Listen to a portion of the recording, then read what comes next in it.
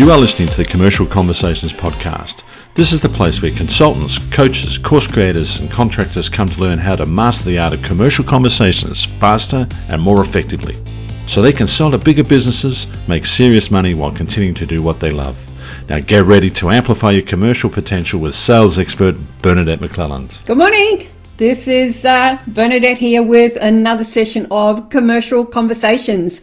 And we have just come off the back of an awesome weekend. And we spent yesterday with our daughter, who is 5 months pregnant. So we have an addition to our family in July, which is extremely exciting.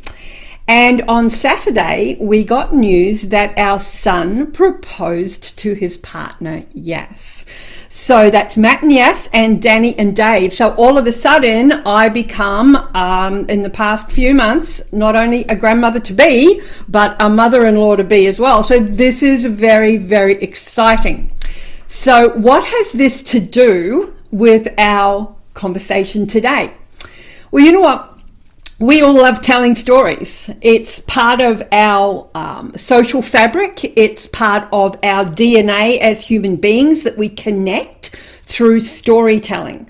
And when it's time to have commercial conversations with potential buyers, what I see is that a lot of people go a little bit too far with their storytelling to the point that it becomes a monologue. And what we need to realize and recognize is that in order for us to have a really impactful and effective and collaborative conversation, it needs to be a dialogue. Now, what does that mean? It means that we love what we do so much that we cannot wait to share it with other people. But do you know what?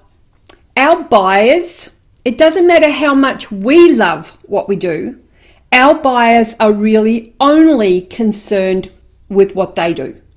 And so the best conversations are those that recognize that, and that are able to advance the conversation in such a way that it becomes really collaborative, that it becomes a give and take. And so I want to share with you a couple of ideas today about how we can swap over the sales pitch for, I guess, a sales story that engages both you and the buyer.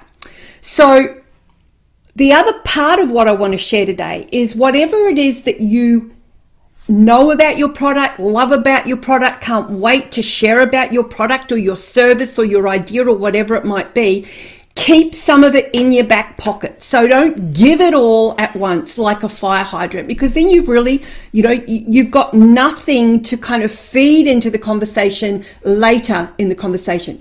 So let's share with you, I want to share with you, I guess, the 4 key stories that we don't think about, but are ultra important when it comes to having these conversations where we start to lead the conversation rather than being led through the conversation. So there is your story. Okay, how I started off this, the session today was me telling you a story. So you have got a story about you. You've got a story about your service or your product or your package or whatever it might be. That is the first story, okay? That is the story your buyers really don't care about. The second story is your buyer's story. That's what they care about. Okay, so what you've got to be able to do is to share or ask questions, be curious enough to get them talking about their story. Okay, so that's where fantastic questions come into play. Now, if you want to download, go to 27salesquestions.com, download there. There's 27 different types of questions that I've packaged together in this ultimate sales conversation kit for you. So leverage those where you can. So the second story is your buyer's story. And you can only get that from them by asking fantastic questions. Now, there's a third story. Now, this is the story that the customer tells other people about you. Okay, so you may be a leadership coach, for example, and that buyer may be talking to somebody in their network, and they might say, you know, Mary Jo, she's a great leadership coach. Right, we think that's awesome, right? Or it could be that you sell accounting packages, and you know your buyer may go to somebody in their market and they may say, you know, John Smith, he's a great financial planner. So that's the third story. But you know, that sounds great, but we actually want it to go a step further. We want the buyer to tell a different story about us. We want it to be not about us, not about them, but about us. Okay, so it needs to be a collaborative story. How cool would it be if your buyer turned around to somebody in their network and they said something along the lines of, you know what, Mary Jane, she has helped us elevate our people so much that we're seeing such a huge difference in the culture in this company. Or it could be, you know, John Smith is such an amazing financial planner. He has helped us generate additional incremental thousands of dollars into our cash flow, our regular, whatever it might be that you're saying.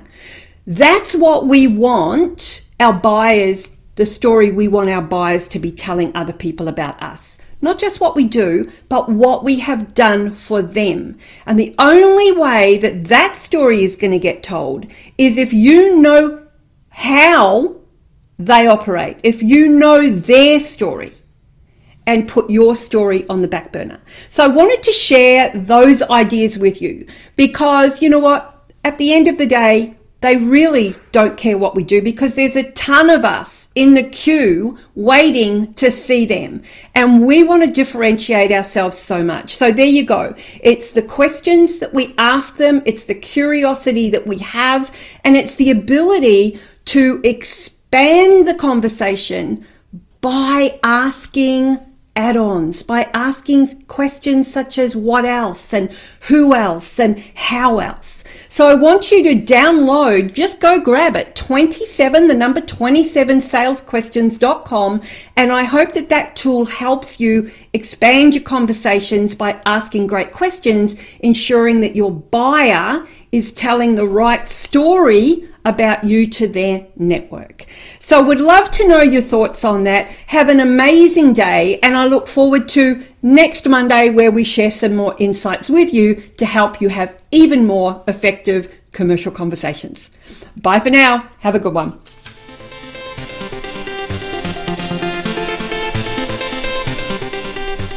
Why is it so hard to know how to sell your programs, products and packages into bigger businesses? Knowing how to connect with a buyer and get your foot in the door without scripts. How to convert those opportunities and how to close out your opportunity with an elegant invitation as opposed to an awkward obligation is the difference between getting your foot in the door and turning those doors into dollars. So if you're really serious about mastering the art of commercial conversations, make sure you download our PDF on the 27 highest converting sales questions while it's still available. Go to www.27salesquestions.com and grab your copy now so you can begin to make serious money and continue what you love by selling into bigger businesses. Until then, we look forward to seeing you on the next episode of Commercial Conversations with Bernadette McClellan.